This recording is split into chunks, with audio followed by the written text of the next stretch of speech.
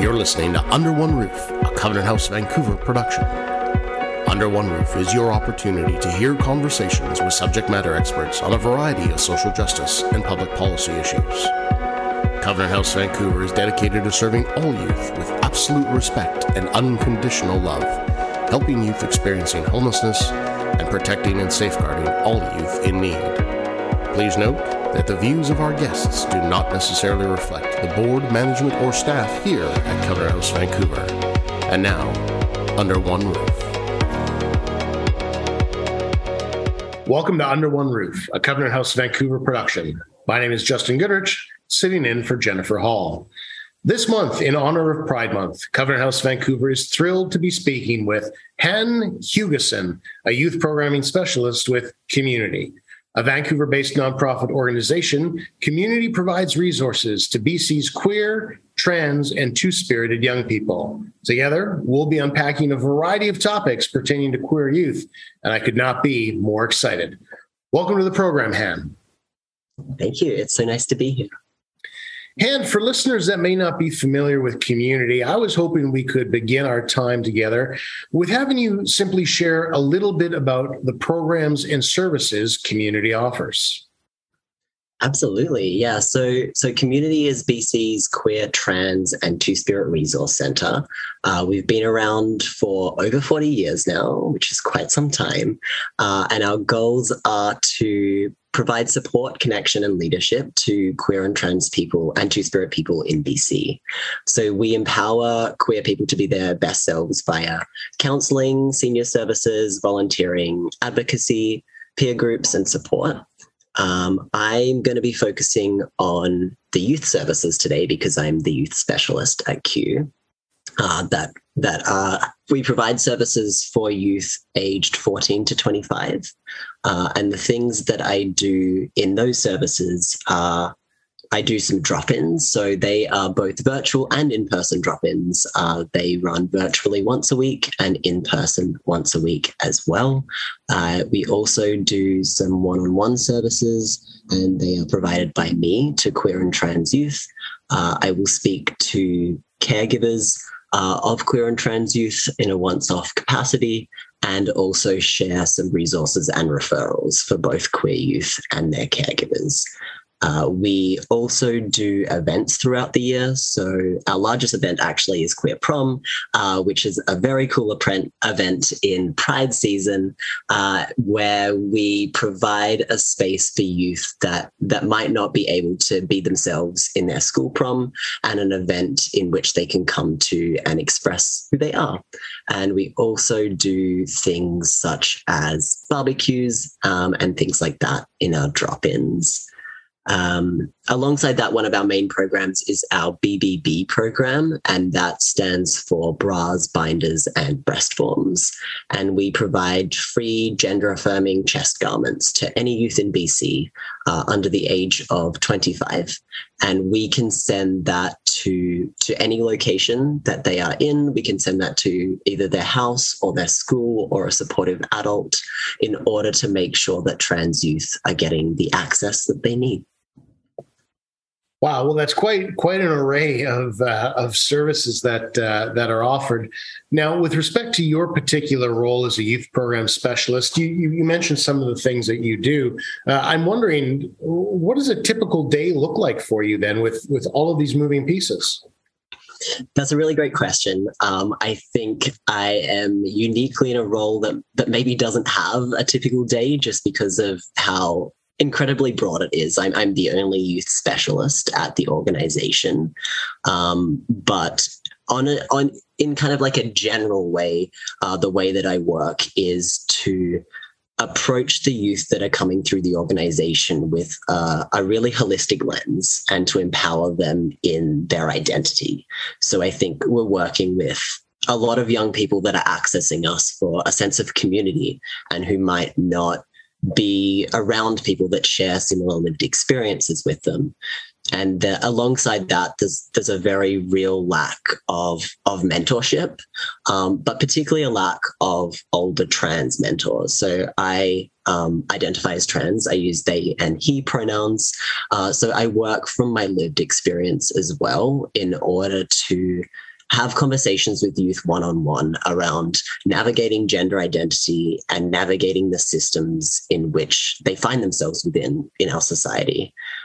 So I think a main focus of the work that I do is to provide community external to the family of origin that they've come from. I think queer youth face a pretty unique problem or barrier in which usually their identities are different from others in their family, and that's usually not shared by other minorities. So it's really important in order to create chosen family and people that do share those experiences in order to affirm them. And I think just at a really base level, let them know that they're going to be okay and that they will grow up into adults that are happy and productive and queer and trans and that are living their lives to their best capacity.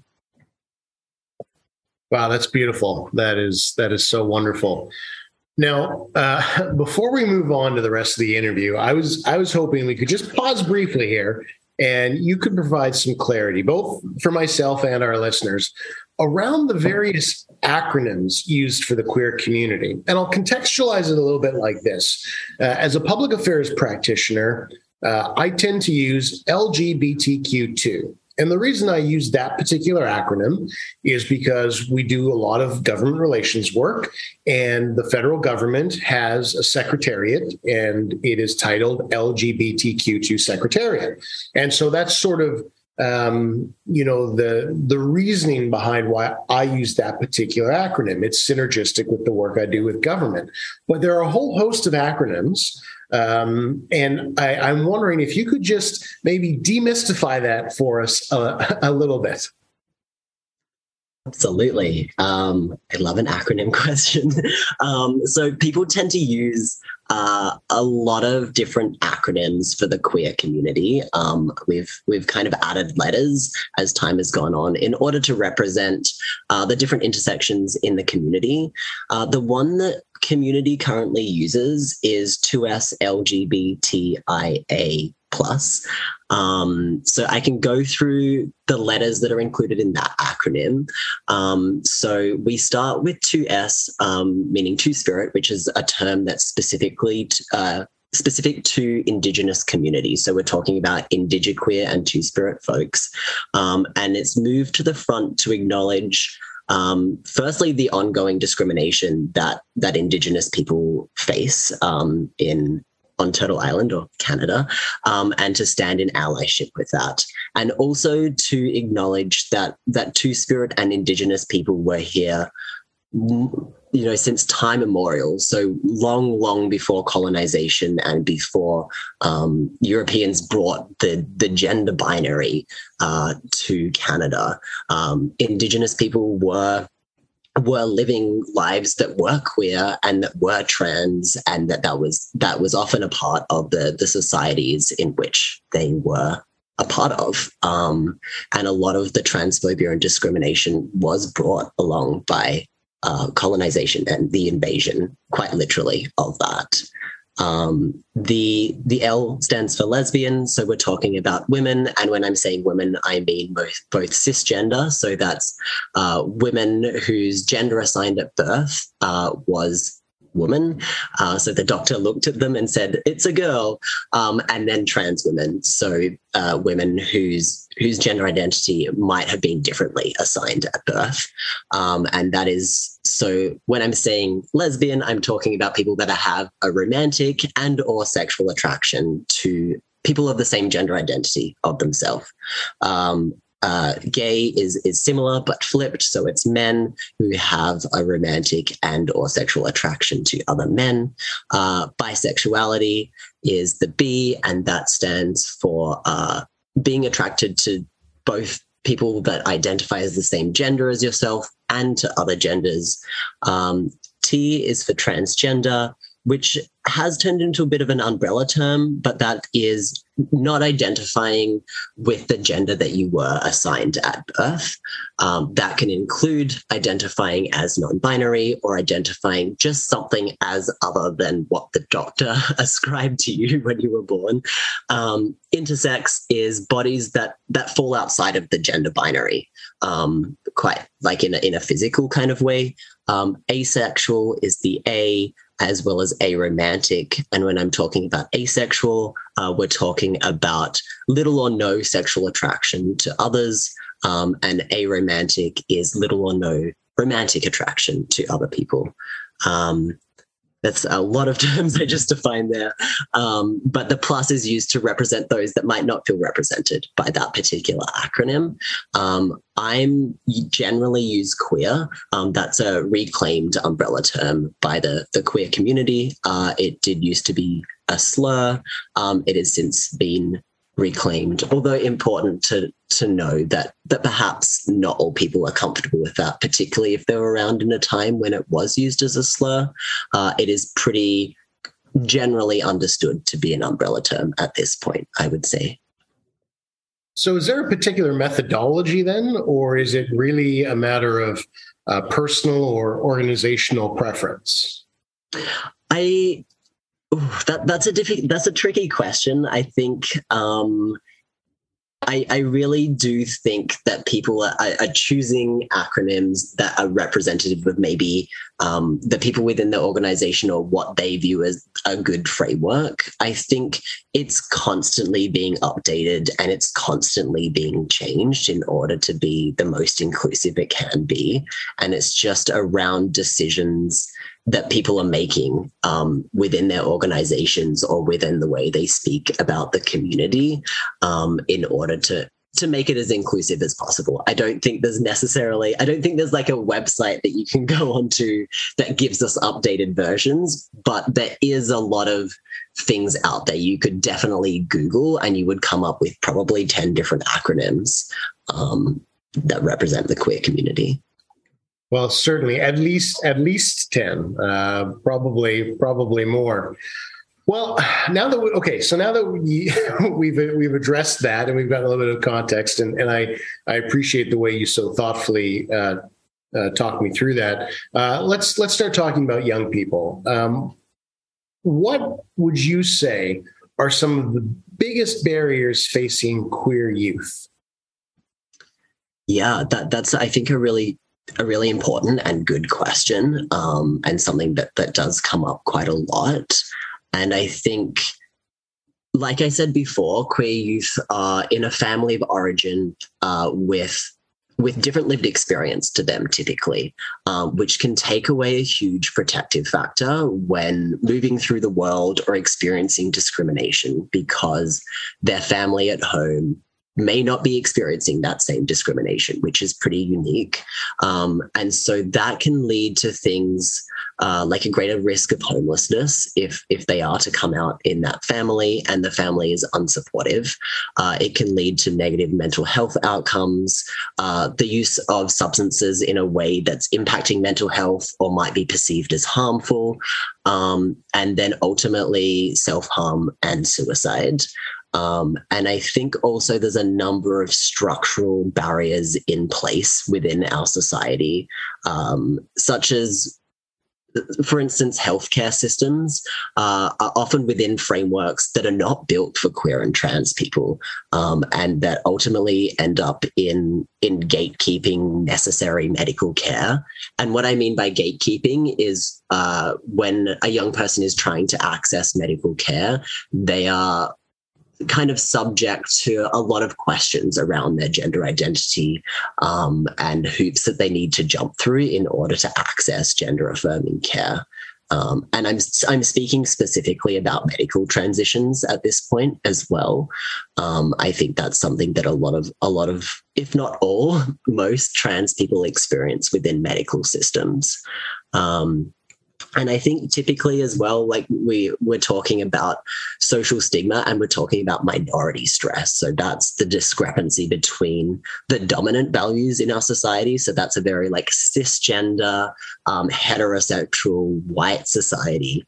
And then also if you are an identity that is a minority, the stress between that difference and what you're expected to be or how you're expected to behave, results in often a constant need for self-advocacy, which is extremely exhausting and again contributes to, negative mental health impacts and all of the things that I was talking about before.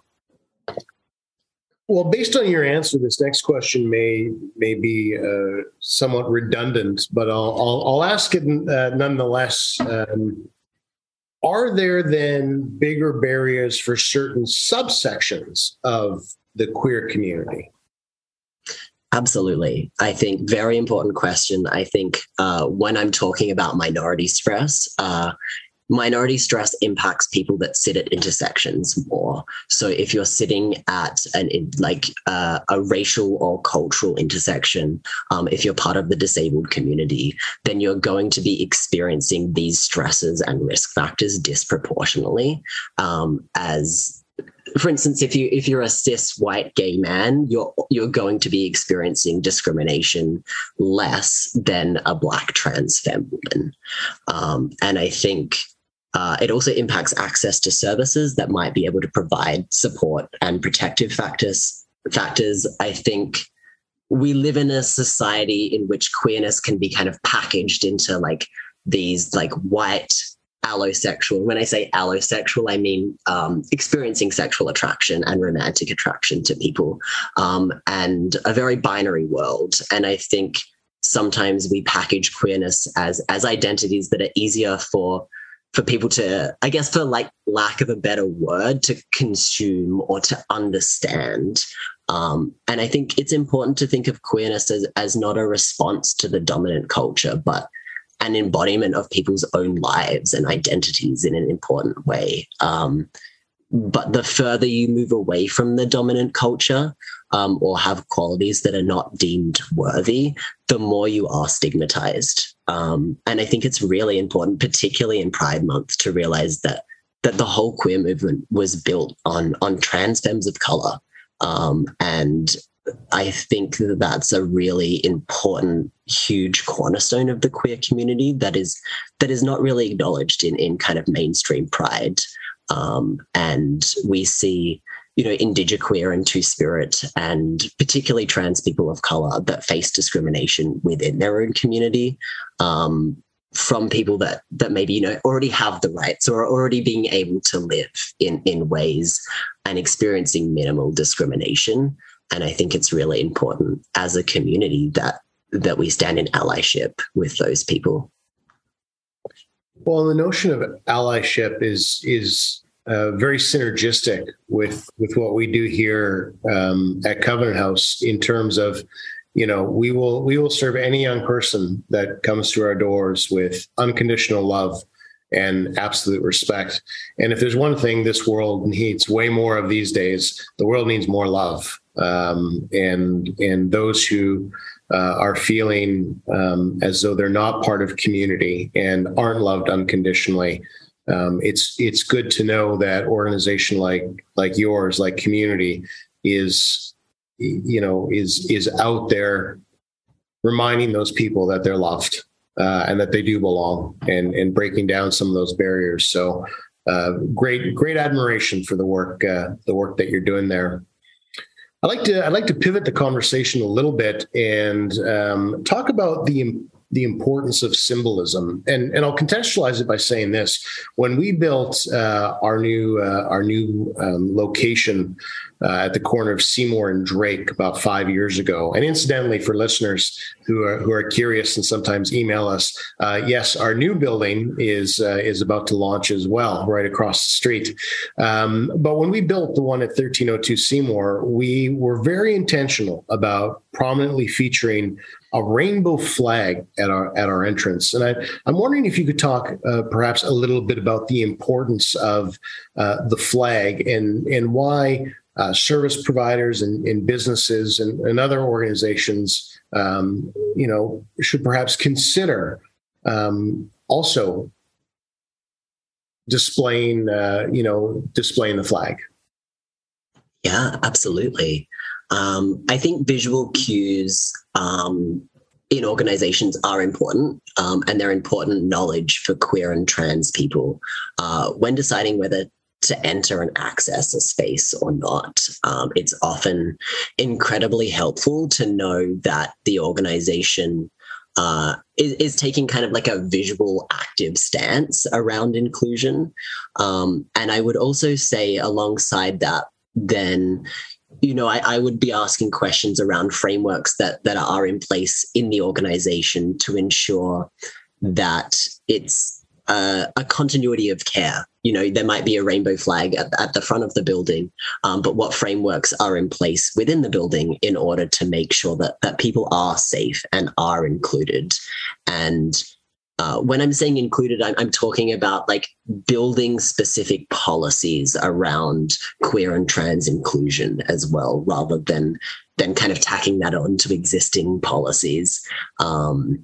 Or adapting existing policies. And I think it's really important to note as well that marginalized people have less choices for support. If you're looking to be housed and that's your pressing concern, then that's what you're going to be thinking about, And I think if you're looking to be housed, you really don't have a lot of options sometimes, particularly if you're a young person. So I would really urge people to have a think about maybe asking people that are accessing those services, are you feeling safe and included here, or do you just have nowhere to go? And I think that's really important for an organization to do in order to continue to build those frameworks.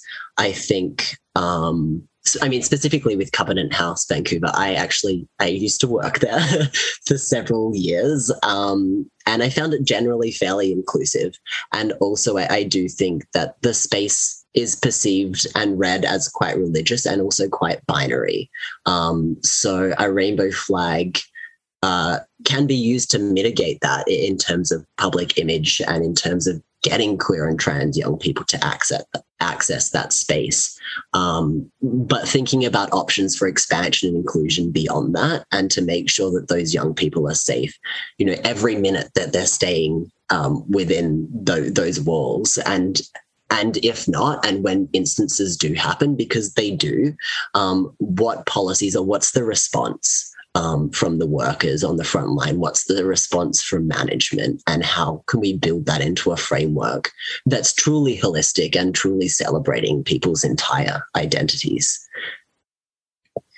Well, I appreciate your comments, and certainly the power of symbols, the importance of perception, and how perception and reality may indeed be very different.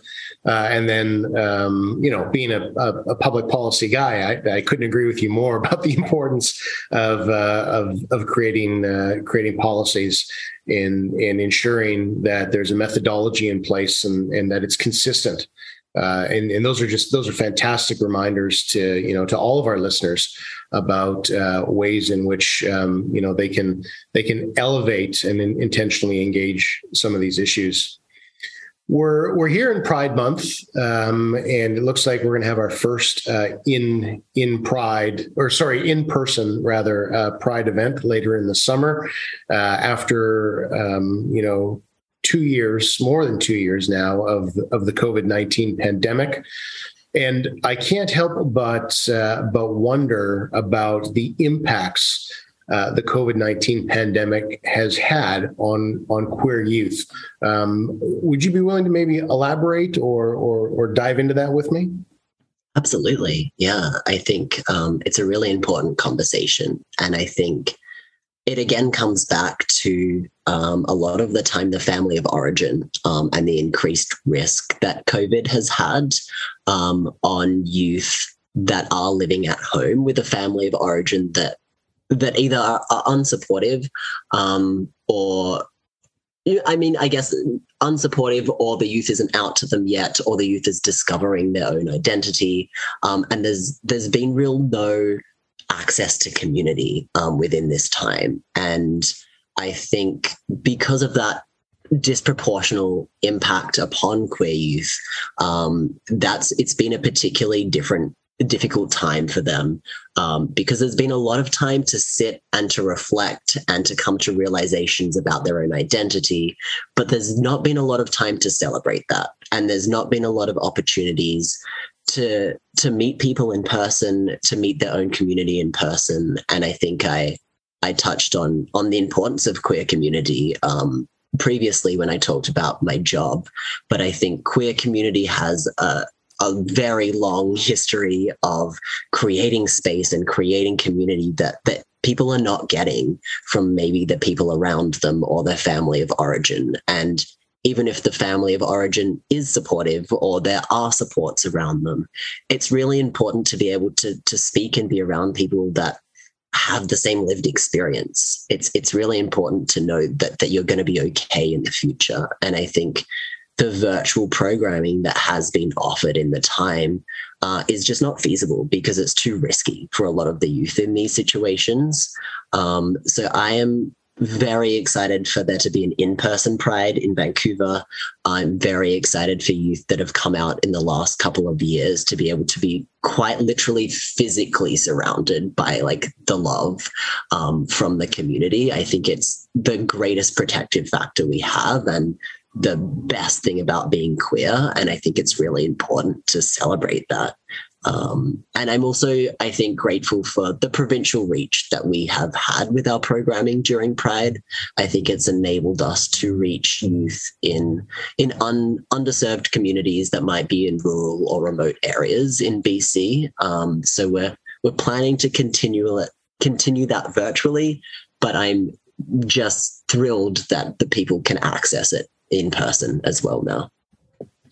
Well, it's always nice to hear stories coming out of the pandemic, recognizing that we've all battled and we've all struggled, but that in the midst of the hardship and sometimes the loneliness and the heartbreak, there have been, perhaps a bit of a silver lining, and there have been a few things we can look to and say, because of the pandemic, we were able to adapt, and it sounds like community adapted and its reach has expanded, and I think it's just a beautiful story that out of the midst of struggle, some good was able to come of it, and I think that's wonderful. Just a couple more questions for you. And this first one is really about, it dovetails nicely in terms of successes. And I'm curious, what are some of the greatest successes you've experienced with your work? Things that have really brought you a sense of joy and satisfaction, where your work has really made a difference, and where you have been able to you're able to look back and smile.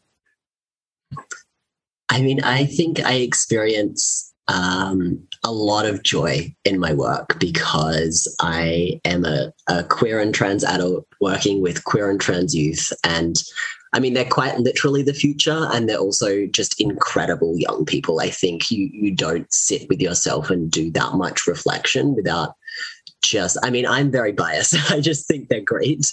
And I think that there's no way to sit and reflect that much without becoming a better person. But in my work, I see many instances. I've worked with youth for really long periods of time. I'm talking like 3 years, and I've seen youth from, getting their very first binder and questioning their gender identity, through their medical and social transitions and through coming out, and then watch those same youth give back and advocate for their own community. Recently we had a youth at our Idaho, which is the International Day Against Homophobia, Transphobia, and Biphobia breakfast, speak really beautifully on the impact and their journey. And I have another youth that is educating the church community about trans identities. And I think I think it's incredible to watch people that are, 18 or 20 years old give back in such beautiful ways. And it makes me really, really hopeful for the future, and not just for queer youth, but I think a world where these queer youth have been celebrated at a younger age is going to be a world that's just better overall for everyone. That's extraordinarily inspiring to hear. And let's be honest, being a young person and getting up and advocating and speaking is an extraordinarily challenging thing.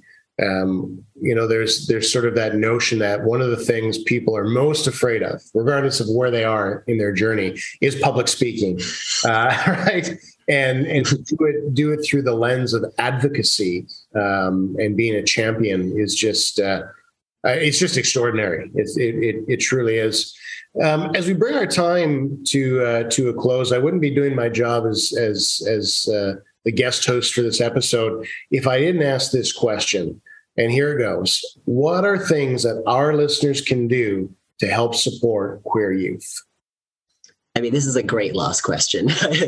I think, there are a lot of things that people can do. And I think the main one is when we're talking about youth, we're talking about a group of people that people don't listen to a lot, and I think with queer and trans youth, that's particularly important. If someone is telling you something, that's a time to be listening to them. And that's a time to leave your own assumptions at the door and really listen to the ways in which they are explaining who they are to you. And I think being an active ally moves much beyond listening. I'm going to give some tangibles because I think tangibles are important, but I think some of the things that come to mind are, sharing your own pronouns, not assuming that everyone is cisgender or heterosexual, thinking about ways to make spaces gender neutral, thinking about gender neutral bathrooms in your organization, and speaking up and out for queer youth. I think when we're talking about silence, it is a violent act to stay silent when someone's being homophobic or transphobic. I think sometimes people have a misconception that, oh, I'm not homophobic, and that people should just somehow know that. And I think you need to be active in your allyship, and you need to be active in the ways that you are supporting people and the ways that you are celebrating people in your life. I think, there's also, it's important to keep deconstructing it for yourself. It's not on the people that are sharing who they are to deconstruct their identity for you. And I think specifically when we're talking about queer youth, we're talking about young people. I want queer youth to be able to have a space for themselves to live and to celebrate who they are and to be proud and feel joy and, date and have heartbreak and all of the things that everyone else is having. And I think if you have queer youth in your life, if you're just around youth in your life, it's important to create that space for those people because youth are the future, but queer youth specifically, we want them in our future, and it's up to everyone to make sure that they stay there.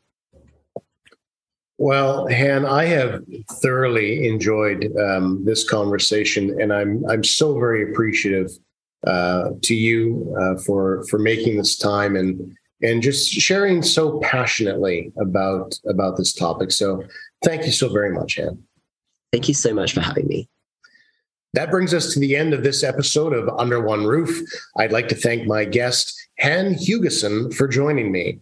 As always, if you have feedback on today's episode or suggestions for future topics, please email us at publicaffairs@covenanthousebc.org. Until next time, I'm Justin Goodrich. Thanks for listening. You've been listening to Under One Roof, a Covenant House Vancouver production. If you have questions or comments about today's episode, please email us at publicaffairs@covenanthousebc.org. For more information on Covenant House Vancouver or to make a donation, please visit our website at www.covenanthousebc.org. Until next time, thanks for listening.